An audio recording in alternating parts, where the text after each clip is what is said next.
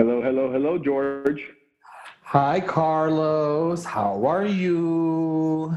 I am good now that we are recording. Unfortunately, we had to skip a week due to some personal matters, but I'm happy to be back. Listen, I don't think it's unfortunate that we took a moment to just not have. Listen, we didn't put out content, and Right. because we had to deal with what we had to deal. I don't think it's unfortunate, That's but I right. really appreciate everybody sticking with us and joining us again. Yeah. We good and we ready. Yeah. We're good. We're ready. I don't know what your count is on my end. I know we have at least about 11 people that are following along with us. And Really? so, yeah. Yeah, so I got messages and everything like, "Hey, what's going on?" No episode this week, and I was like, "Oh, I didn't realize people were paying attention." And when I looked, yeah, we had quite a few downloads in the last 7 days. So Excellent. Well, yeah, so people, yeah, I hope they had a chance to catch up because we definitely didn't start with a big bang or big fanfare. We just kind of dove in. So maybe it gave people a week to catch up. If that was one of you, great. Thank you. Thanks for being here. yeah, yeah. Thank you. Yeah. So I'm chapter 3, A New Earth. It's the core of the ego. Yes, this is where the mind starts to get blown. You're absolutely right. Yes. And for those of you that are listening, George just did this motion with his hand towards his head, like mind blowing Yes. type of thing.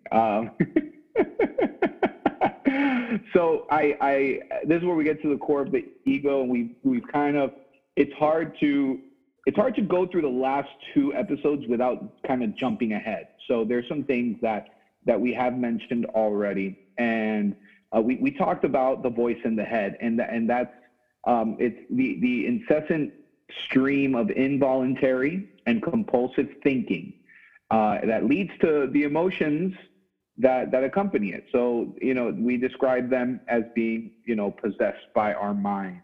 So it takes over. So the voice in the head can have, again, it's involuntary and compulsive. It can create impulsive and compulsive thinking. And then the emotions that attach to that can be stress, anxiety, anger, irritability. It could affect your self-esteem depending on what you're comparing yourself to, who you're comparing yourself to. And the ego can sometimes create your ideal self, but you don't feel like you're anywhere near your ideal self. So self-esteem gets affected and things like that. So it really starts going into, I don't know if to use the word problematic. I'm going to use it just for lack of another term, but how problematic the ego can be, and the first thing that pops out at me in this chapter is the word, and I think that everything we're going through now, a lot of people can relate, and the first thing that pops it up to me is the complaining part, when it says complaining is one of the ego's favorite strategies for strengthening itself. And so the concept that every time we complain, we're feeding the ego. The ego grows, right? Mm-hmm. So, is that how you interpreted that part? Yeah. Yes. I guess the question I have for you is, how do you balance the need to vent your feelings, right? Because there is, I mean, it's kind of like a softball question because I kind of know the answer to it, but I'm curious to know what your thoughts are, when you feel the need to to let it out, to vent, to just get that stuff out. It is complaining. Is there any benefit to that, or are we just feeding our own egos and getting caught up in that egoic behavior? Mm-hmm. Mm-hmm. I love that question because as somebody who focuses on human behavior, right? This is where, okay, so I don't think that complaining itself is a negative thing. I don't think venting is a negative thing. As a matter of fact, I think it's very necessary. What this book is about is you gaining the ability to know the difference, is to differentiate, is to know when it's ego-based and when it's not, you know, like what is a healthy balance, and you knowing that. A lot of this book is not about being perfect, because we're imperfect and we all have issues and we all have bad days. And this isn't a book about, oh, never complain again. It's a book about when you're complaining, being able to either connect to how it can, or see how it connects to the ego, and being able to detach from the ego. You know, so I think that's really the balance that and that's how every chapter of this book is how I approach that. It's awareness. Basically. Well, I mean, yes, and his other book, The Power of Now, is literally about, you know, the idea of being present, right? Right. Which I haven't dug into, which will be fun in a later iteration. But Sure. but in order to like, I get the concept of ego, right? I get it. Like, I understand it. Like, I get what he says in the book. I get the way that he talks about it with, to me, it's mind-blowing. I have created the metaphor of the little child, and that's how I look at it. Because for me, when I try to apply the lessons that they teach us here in the book, I do it in a way that, like, it's easy for me to, like, make it work, right? And so I'm good at, like, creating these little, like, metaphors or stories. And, like, the ego is a 5-year-old child that wants and wants and wants and will destroy. But here's what I have discovered. My ego is not only a 5-year-old child. Right. It assumes, it's like a shapeshifter. It will assume any identity. It'll sound like someone you know. It will say things to you that you've heard in song lyrics, in movies. You cannot, if you're in your, let's say, like, if you're in your feelings, right? Right. Because you feel sad or you feel mad or both. Everything will trigger you. Anything and everything will trigger you, right? Yeah, absolutely. Like, it is super humbling to me to do this again with you. I'm so fucking glad we're doing this again, because I felt like I knew it, and so conceptually you have the idea, but you fucking forget, dude. Like, I had a rough weekend. Like, I'm not gonna fucking lie. Like, it was not a fucking walk in the park. Like, spiritually, emotionally, it was hard. And I'm going through the stuff, and I'm dealing with the things that I'm being handed, and, like, making a fucking real effort to be, like, present and to listen and to, like, not react and to do all the things that they tell us to do here, and finding that to be so, like, it was a lot of work. And there were moments that I just kind of, like, gave in, and I was just like, okay, we're just gonna be sad. Like, I can't oh man, I just can't, like, it hurts too much to do anything else, and I don't know what else to do, you know, like, so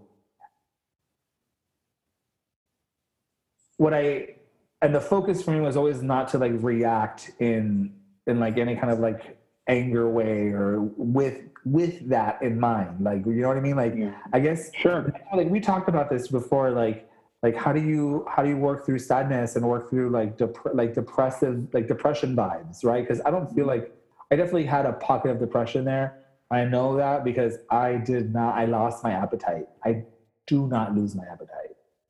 That has never happened to me. And on Saturday night, I went to sleep without wanting to eat, like that. But, like, and it moved through, and it was better, and Sunday was better, and Monday was better, today was better. Like, and so it's not that I got stuck there, because I was able to, like, keep moving throughout the process.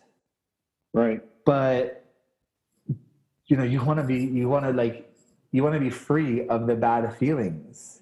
So it's like constantly like me, like, you know, like using our totem, find the squirrel looking for the nature, like look at the trees, breathe, think of something else, just take a breath, feel your feet, feel your body, feel your tingling, like the way that he says, like get back to here, out of your head. Yeah. Because all of the stuff that was making me feel sad was things that haven't happened yet.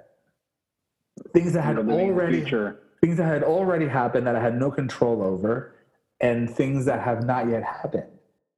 And and my mind was just being pulled in every direction. Yep. And that was really hard to work and not stop. For me, exercise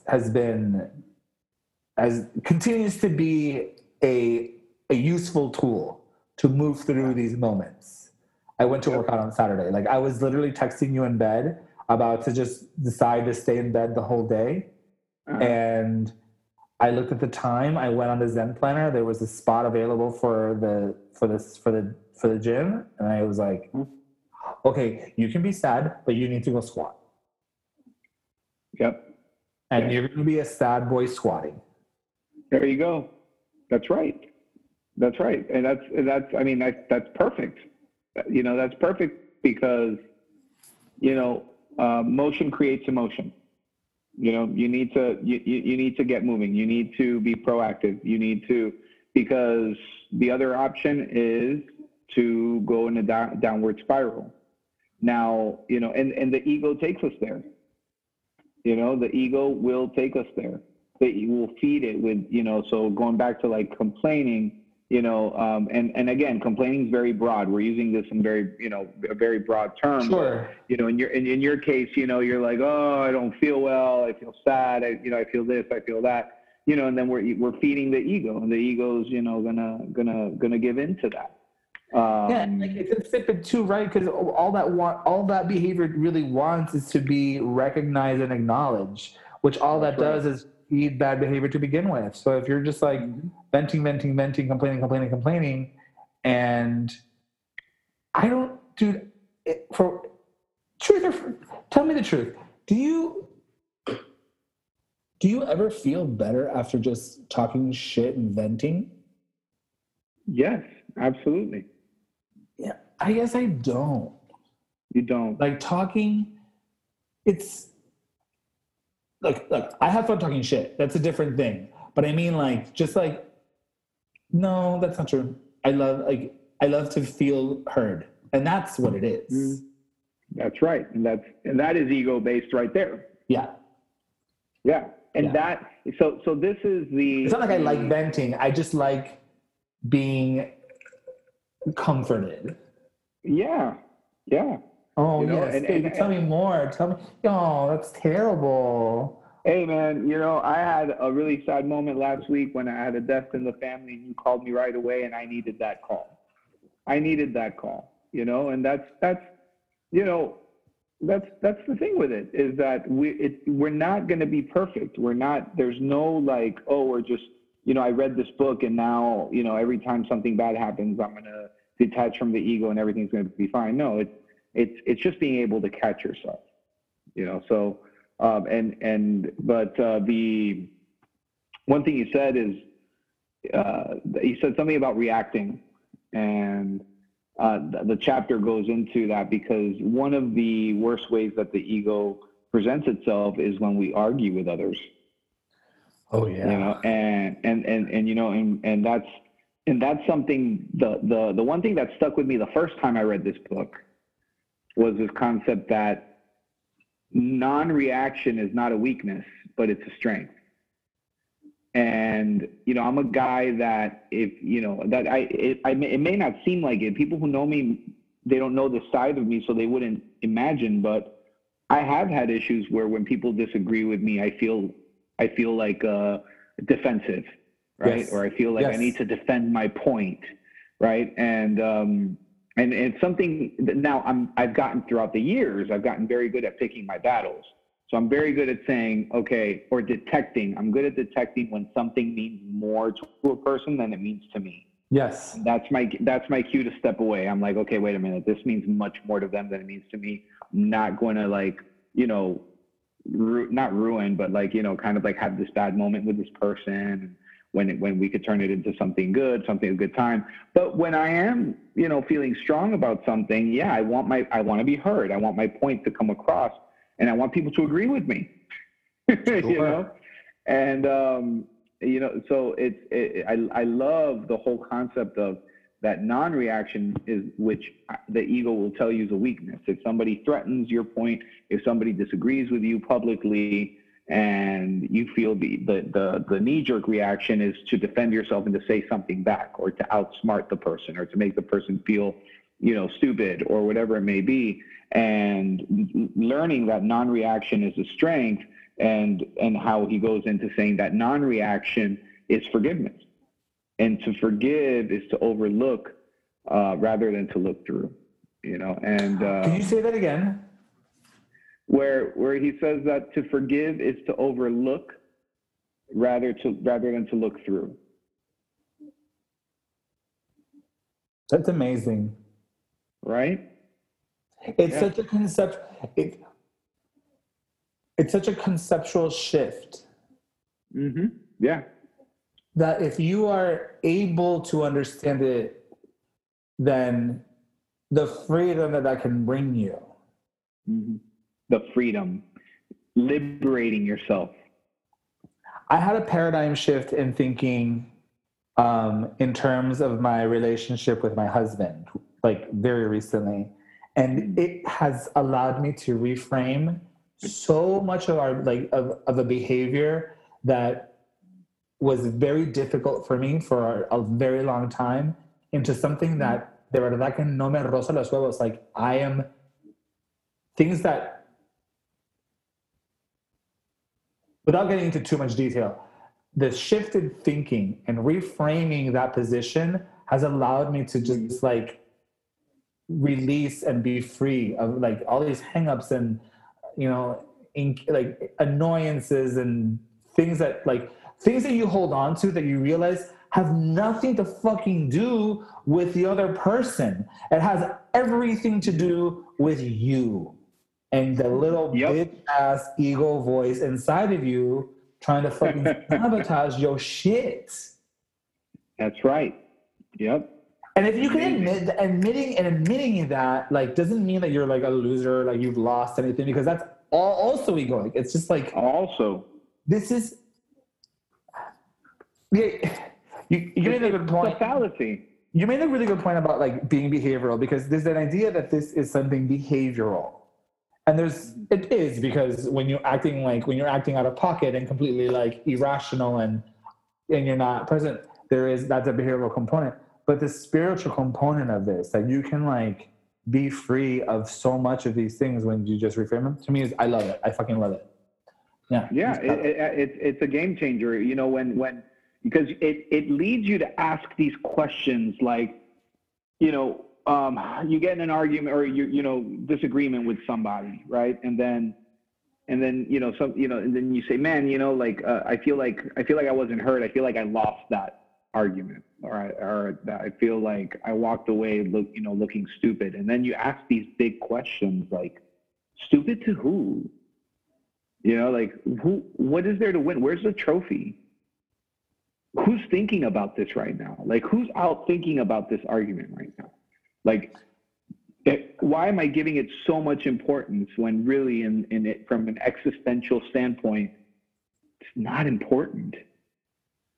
And I'm giving it energy, and that's the stuff that, that really becomes powerful, where this is very difficult, I think, for a lot of guys, and probably for a lot of like macho, like straight guys, is there are notions of masculinity and being male that are very firm and very clearly egoic, right?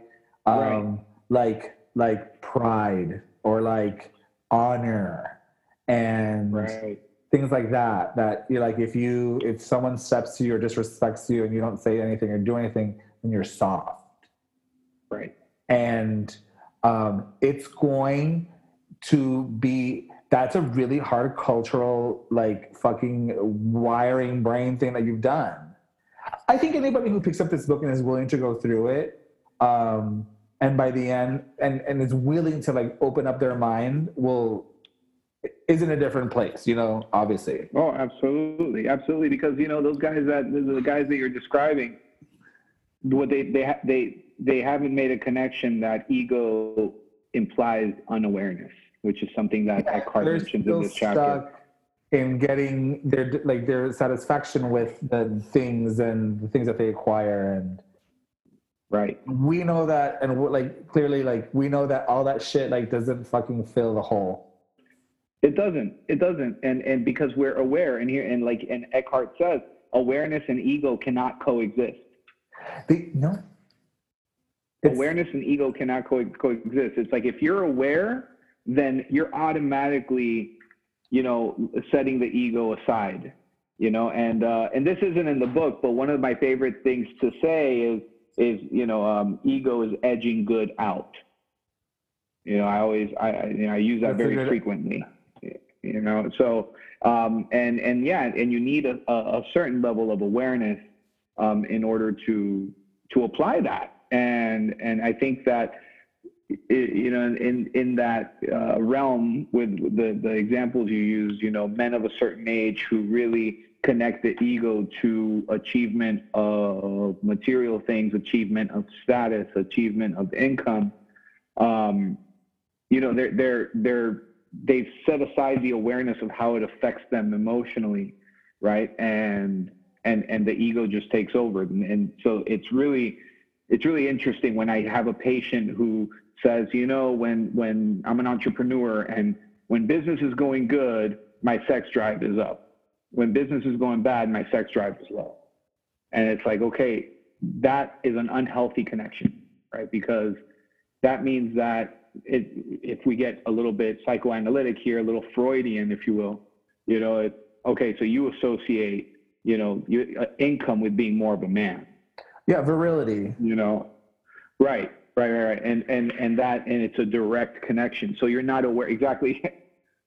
You're not aware. You're unaware of how the ego, it has taken over, so it's that part is fascinating. My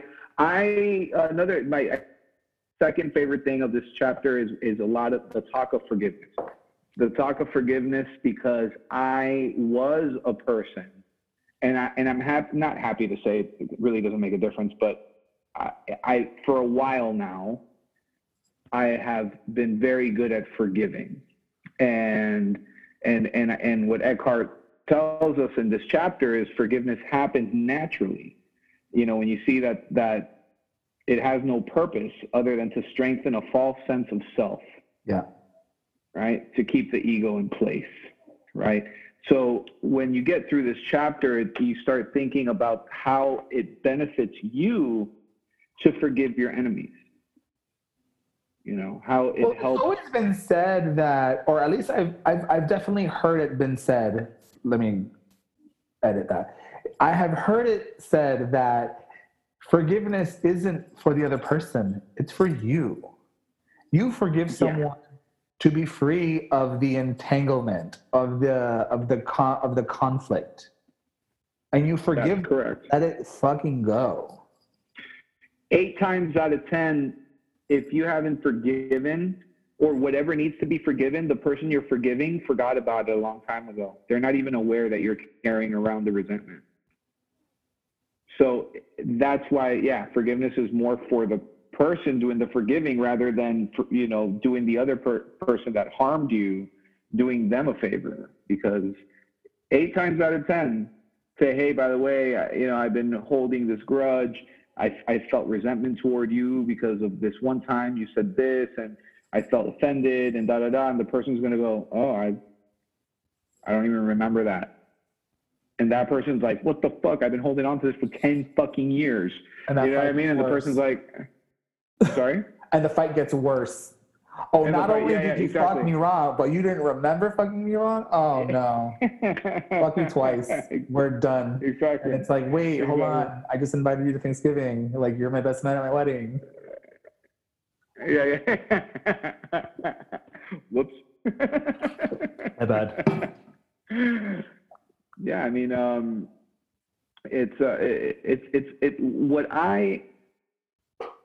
how my behavior changed after reading this chapter, not only the first time around, but this time around, again, I'm having a very similar experience where I am, I'm seeing people's behavior and I'm venting about it. I'm complaining. I'm feeding the ego, but the duration of that is getting shorter. So I'm getting better at catching myself and say, wait a minute, let me not be so judgmental on this person, or let me not assume that they mean, that they have any ill will or malice, right? Let me give them the benefit of the doubt. Yeah, because you can still not like somebody. Sure. And have it, and it have nothing to do with, because they beat you at something, or they have a better car than you, or they just like, this is not right. Yeah. Or people can, yeah. But you can, if you set the ego aside, then you can rid yourself of any type of feelings associated with that. You can move on with your own life. That's the ego takes everything personally. Set it aside, because that is it's a commonly used phrase, set your ego aside. But I mean, how does that manifest for you? Oh, okay. So basically, for me, I love asking myself my favorite self-talk question. Whenever I'm applying self-talk, my favorite self-talk question is, how does this serve me right now? How does this thought serve me right now? Or another way of asking is, how is me feeling a certain way about it or stressing about it going to change anything? And those are like my go-to, because the ego takes everything personally. And I know that. So I know that if I'm taking something personal, then I'm like, okay, there's the ego. There it is. I just detected it. This is not good, because the trigger, whoever or whatever is triggering me, has no idea that they're triggering me, and I'm owning all the emotion, and it's draining me. And one thing that I've gotten okay with in the last 2 or 3 years is acknowledging that I have an emotional gas tank, and it's a certain amount of fuel that can go in there. And therefore, I can't own every emotion. I can't react to every situation. I can't take everything personal. I have to be very, very careful with what I give energy to and what I pick and choose. George, if you tell me, Carlos, I'm upset with you because you said this the other day and it really offended me, I'm going to own that because you mean a lot to me. But if somebody says, something like, hey, Carlos, you suck at this, and I've never met you before, I'm going to be like, cool, bro. Like, you run with that and take that home with you, because I don't know you and I'm not going to own what you're saying, because, how can you make that determination? Because, I mean, ultimately, the thoughts of other people's opinions of you are none of your business. Right. And that's an example of setting your ego aside. If you can live that, not only say it, but if you can live that, then that's a huge move right there, because you're not owning it. You're not feeling a certain way about it. You're just like, cool, everyone's entitled to their opinion. I just don't have to honor your opinion, but you can think whatever you want about me, you know what I mean? So I just don't own it. I just set it aside. I go, that's what you think of me is none of my business. And you pick and choose. You got to be very picky. Also, this is not like one size fits all, because we can't say that to like our spouses. We can't. And why is that? Because it does matter. What they think of us matters. There's a part of it that does. applying this to the concept of a relationship of marriage, right, and the ego Right. that people bring into that, especially when there's been hurt, it gets very muddy. Mhm. It's really, really muddy because feelings are feelings, and everybody's like ego and crazy, and everyone it's like nuts, right? Mhm. But like, I don't know where I was going with this, but okay, cool that you think that about me, but that's none of my business. But if like your spouse tells you something that they feel about you, even though it's not, I guess it's more like being able to identify when someone is coming at you with like their own egos and like all hurt and stuff, and being able to identify that at the moment and not get stuck into a battle of ego. Right. Because I mean that is, I mean, in relationships, that's the toughest part, because if and so this is a great segue into the grievance part when he starts talking about a grievance, right? I love that part. Yeah, so he says the past has no power to stop you from being present now. Right? Only your grievance about the past can do that. Right? Read it again. Read it again. Okay. So hold on, I'm looking at my notes here. The past has no power to stop you from being present now. Only your grievance about the past can do that.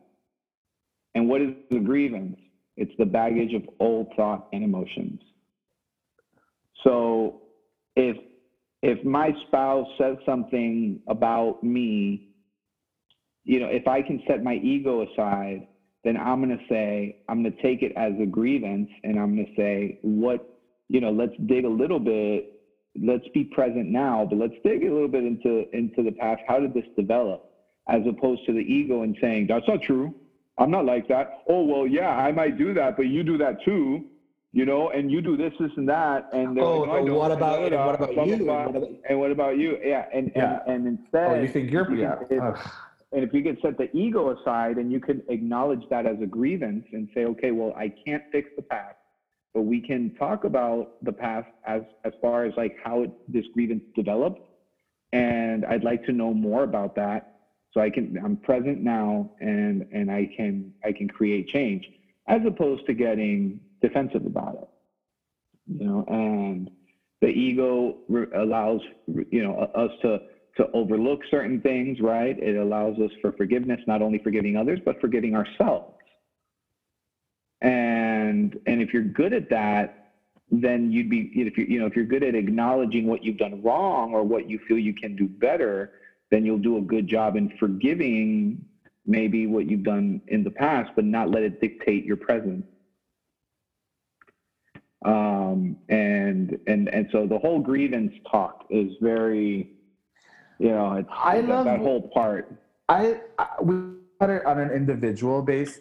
We talk about it as relationships. I love it when how the book talks about it as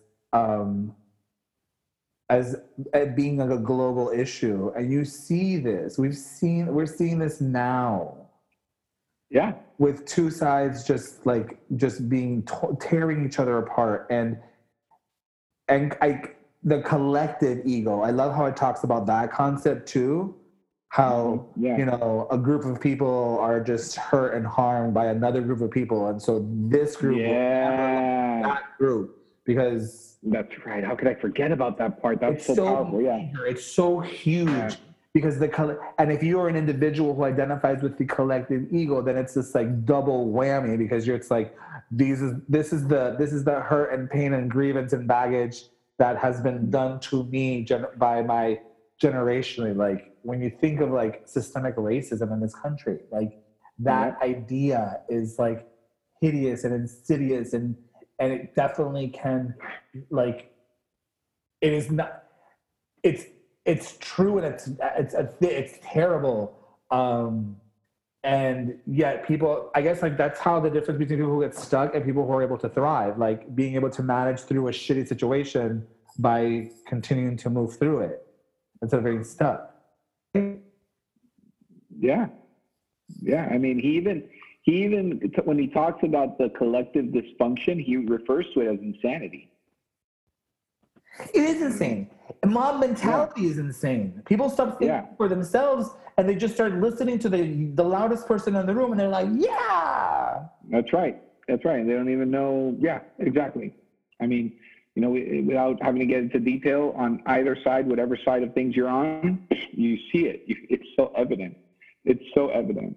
Um, and that's and what sucks about the thing that really that hits me hard when in relation to all the things that the ego causes is this concept that the ego about the ego, that's when he says whatever you fight you strengthen and what you resist persists. And when we're focusing on our ego, we tend to do that. And we fail to realize that if you're fighting something, you're actually strengthening it. If you're trying to resist something, it's going to persist.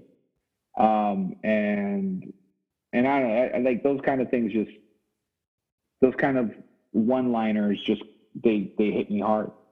They hit me so hard. Yeah, when I think of my hangups, because I got a shit ton of hangups that I've held on to as being like, well, that's just who I am. Right. That I don't have to. And some of it is a little faking it till I make it, because it is uncomfortable to move through some things that you've been so used to holding on to. Right. It's hard. It's super hard not to be pee shy. It's to be pee shy? Yeah, dude, pee shy is a thing. When that's like when you can't pee in public? Yeah, when you let's say that we're at the gym and we I'm at the bathroom attempting to use the urinal and someone posts up next to me, the pee shuts down, everything. Oh, yeah, I've heard of this. Okay, yeah. Okay. Let's say that if I'm in the stall and someone comes in, whatever's happening. Really? Oh, yeah. Man. Yeah. And I just refuse to shut up. I'm like, yeah, completely. And it's horrible because you will have to pee. You just, it is a block. Like you cannot. And that's a hang up. Right. And it's like, why am I doing this to myself? Yeah. And the thing is, it's probably... Why do I care who's in here? Why does it matter? Right. Well, I mean, that, yes. So is the ego involved there? Yeah, of course, because... Yeah, I don't want people to think I have smelly farts. I don't want people to... Right. Not to think that you don't want them to know. Not to think. You don't want them to know, and of course that's related to ego, but that's also about the private self too. A lot of people they really appreciate and value their private selves. But isn't that learned behavior? Yeah, I mean, it's learned behavior. I believe that it's a combination of things. I never like to just nail it on one thing. I think, some of it is learned behavior, and some of it's just a personality thing. Some people just like their private self. I have an example. If you are a person who grows up in a family who instills value in appropriateness and decorum and awards it, then of course this is something that you have. If you don't grow up with that, then right. you don't give no fucks. Or the fucks that you give are different, in other words. Yeah, or you don't think much of it to begin with, if oh my gosh, my kids would kill me. But sometimes, we're in the car and, in the back seat I hear, hey, you might want to lower the window. And we're like, oh man, you know what I mean? And that's that behavior that in the future, it's not like they're going to go around dropping bombs everywhere, but they will feel more comfortable in a setting like a gym bathroom or something like that. I mean, it's just a freedom to be able to relieve yourself. Yeah. Without having to worry about someone judging you for it. Right. I treated a child, 11-year-old with Asperger's, and his presenting problem was that the teachers and his classmates were getting annoyed because he would burp and fart in class. And if you I'm not going to get into the details of Asperger's. You can research that on your own if you're interested. But it's he's definitely on the spectrum, and I'm like, so why do you what makes you want to do this? He goes, I don't have to explain this to anybody. I go, the body's asking me to do something. If I don't do what my body asks me to do, I can harm it. I can end up harming myself. It causes digestive issues. It causes, irritable bowel syndrome. It causes, colon cancer. It causes all these things, and so no, I'm not going to resist what my body's telling me. If I have to burp, I have to burp. If I have to pass gas, I have to pass gas. Everybody should be doing it because you can't go against what your body's asking you to do. Amen. And I was like, all right, the sessions are over. I was like, you're smarter than everyone else. You're not wrong. He's not wrong. He's not wrong. He's not wrong. Not on that, at least. Not on that. And so, but what somebody with Asperger's is not going to struggle with ego. So it's very interesting because that's not something like embarrassment. Like, what do you mean? Embarrassed of what? I'm not gonna be embarrassed. What's embarrassed mean? What does that even feel like? I don't even know what that is. What is shame? What is? Yeah. What is shame? Yeah. What is shame? What is? It's like, like it's just our private selves. Some of us just really value our private selves, and other people were raised that way. Like, hey, if you're gonna do number 2, you got to do it at your own house, nowhere else. And it's like, oh crap, like, okay, so what happens if I'm like at a public place and I really got to go, and there's families that are like, you hold it till you get home. And you're like, yes. Oh, okay. And yeah, so, but anyway, so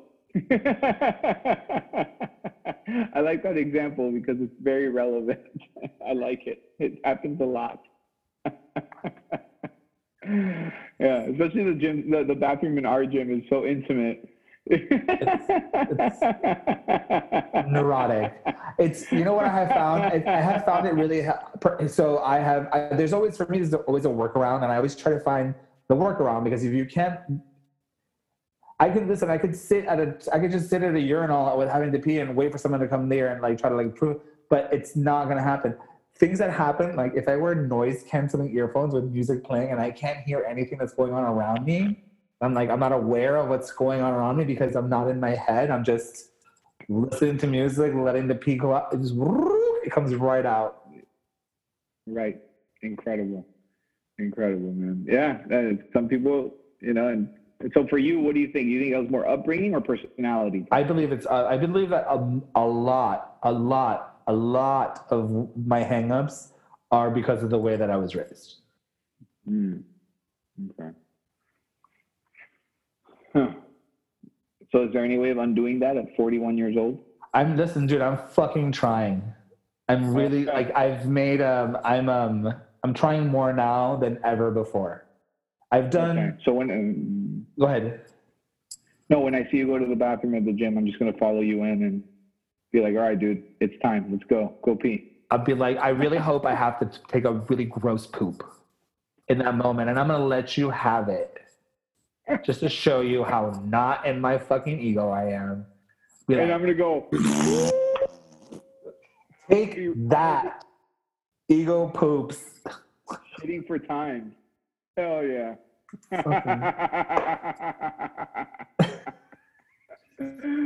So I I love it. So the one thing that and I think that just a couple more points here of at least from my end on my notes here is I really appreciated when he talks about with presence and being present. So only presence can free you of the ego. And you can only be present now, not yesterday or tomorrow. Only presence can undo the past in you and thus transform your state of consciousness. And man, that is something that is for me, it's very difficult. I love living in the past and I love living in the future. So it's every day I have to make a conscious effort to be present and fully engaged in what I'm doing. Now, what I have realized, and I got to give Eckhart Tolle some credit, well, all the credit to everything we said, but even more so is it's so true. The days that I do focus on it, the days that I am very present, it's almost like I feel there's no room for the ego. It's a weird experience for me. Like I could feel like there's no room for it. Like it seems so real to me. Like it's like I feel like the ego just, if it were a ball, it's like crumbling the more present and fully engaged I am in what I'm doing. And it's amazing. To me, it's amazing because I don't do it every day. I don't succeed every day. And like when you called me after my, after my uncle passed away, I went into this whole thing about the past. Like why did my parents have to bring me here at one year old, as a 1 year old? Why did I have to grow up so far away from all of my family? Like, how is it that you can grow up away from your family and still love them so much and feel so sad about the loss, but you only hung out with them, a number of times throughout your life, but, and the frustration and everything was in the past. Like why? And not appreciating all the beautiful things that have come from me living in Miami and growing up in Miami and everything I have now. And, and so the next thing, I mourned, I grieved. And the next day I was more like, okay, but if I live in the present, and I'm just thinking, he lived a good life. He's exactly where he needs to be. Things are exactly how they're supposed to happen. Everything is in order. And as I lived that, then things that where the ego would negatively affect me start to diminish. So anyway, that's something that I found beneficial. There's something about those, when you're feeling that sadness, that I liken to to rainstorms. In that most of the times they feel like they come out of nowhere. Unless it's been raining for a really long time, and at that point you're just fucking depressed. But usually rain comes from comes from you're like, oh fuck, it's raining. It varies in strength, and it varies in intensity, and it varies in duration. Yep. But it always ends. That's right. The longer it lasts, the harder it is to deal with it because it gets really fucking annoying and other things that come with a lot of rain. And it's flooding of emotions. Like flooding of emotions. Way to carry the metaphor all the way through. Well done. Hey, but am I right? You're absolutely right. You're absolutely right. But it ends. And so but the thing is that when you are in that rainstorm, when you're in that stuff that, a lot of times the only thing that you can really do is just know that the rain's going to end. But it's still, just because you want it to end in that moment doesn't mean it's going to, but it will. Yeah. I guess you can be sad without being egoically sad, or without having the sadness be, sadness over loss is a real thing. Mm-hmm. I imagine, do you think Eckhart Tolle gets sad?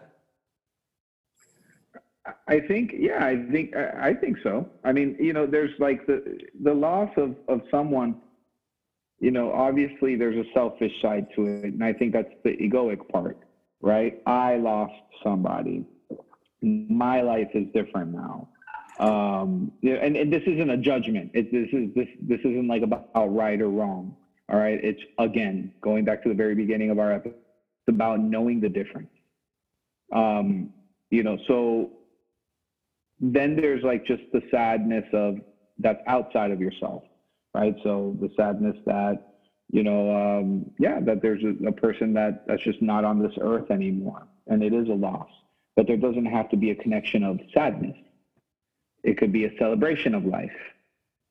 right? Rather than it being so gloomy. Yeah, you can always reframe it. Right. Right. And Without and it, if you're able, go ahead. Sorry. no. Go ahead. Go ahead. That if you do it, you can always reframe that. You can always reframe the sadness to avoid the pain, that Right. the suffering, because the ego is the suffering. Right. The ego is the suffering. That's correct. Because there was moments where I was sad, but then I would feel the suffering and the drama of it. Right. And that is 100% big old ego. That ego. Big old ego. That's right. That's right. And Yeah. I was like, and it's funny because I'd be there and I'd just be like soaked in tears, just like crying. And then I know what it is that I'm doing. And I'm just like, stop. And all of a sudden, it's gone. Yeah. And you're just kind of like, fuck, there you are again. Doing something stupid. Not caring. Like the situation sucks, but like we don't have to suffer through it. Exactly. That's the part that I had to keep reminding myself. And we're just for the record, things are much better now. Good. Much better. I'm happy to hear that. Yeah. I'm happy to hear that. You know the part that I loved, and I think it's because I have a personal connection to this, but it was the part where he talks about the concept of truth, whether it's being relative and absolute, and how the concept, how here the idea that I'm right about something and you're wrong about something is egoic, but if nothing matters and no one's right and no one's wrong because that's ego behavior, then is there, absolute truths, which is a big concept in religion, that God is an absolute truth. Right. That's a big thing in Catholicism, like there has to be absolute truth, because if you don't have an absolute truth, then you don't have like a foundation of what is right and what is wrong. Right. Because society, there are things that are right and there are things that are wrong. Right. We agree with that. Absolutely. 100%. Yeah. But he says here, the certainty that, quote, I am right and you are wrong is a dangerous thing in personal relationships as well as interactions between nations and tribes and religions. But if the belief that, quote, I am right and you are wrong in the ways in which is one of the ways in the ego strengthens itself by making yourself right and others who don't agree with you wrong. Mm-hmm.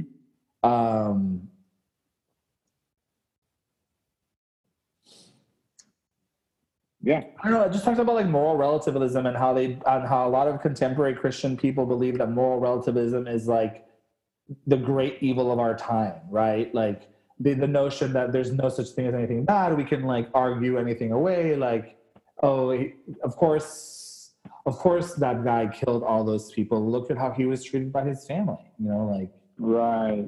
That idea that is so that people are like, oh, now we're going to use the ego to defend all of this bad behavior, like pobrecito. Right.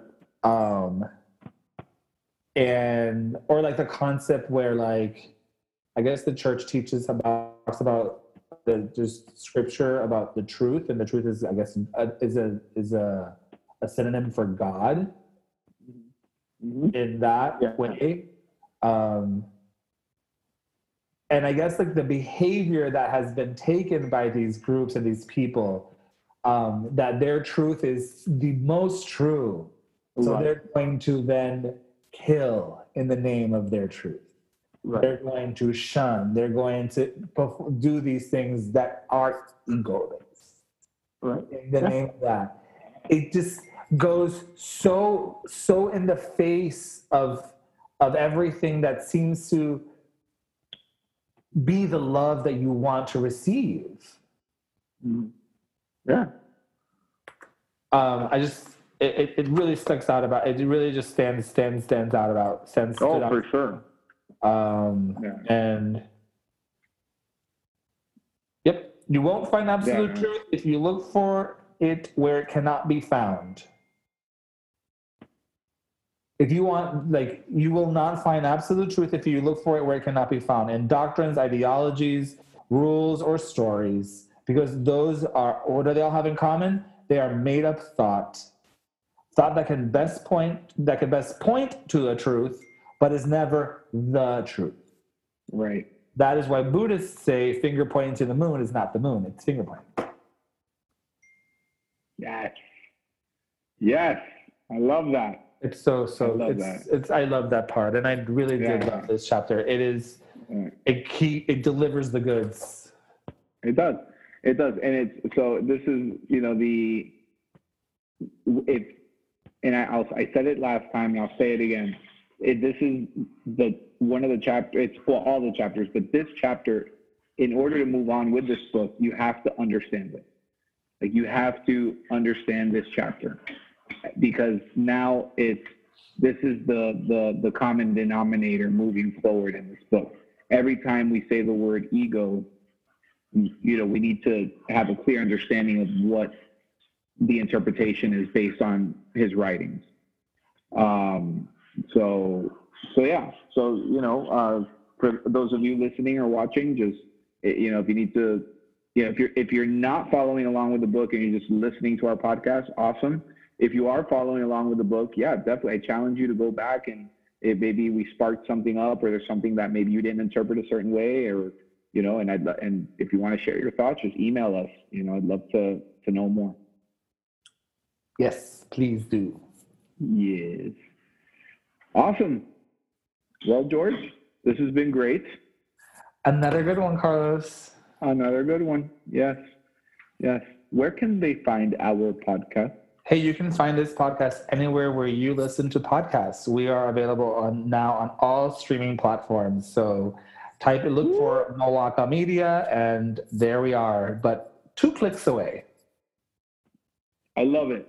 You can find us at moakamedia.com.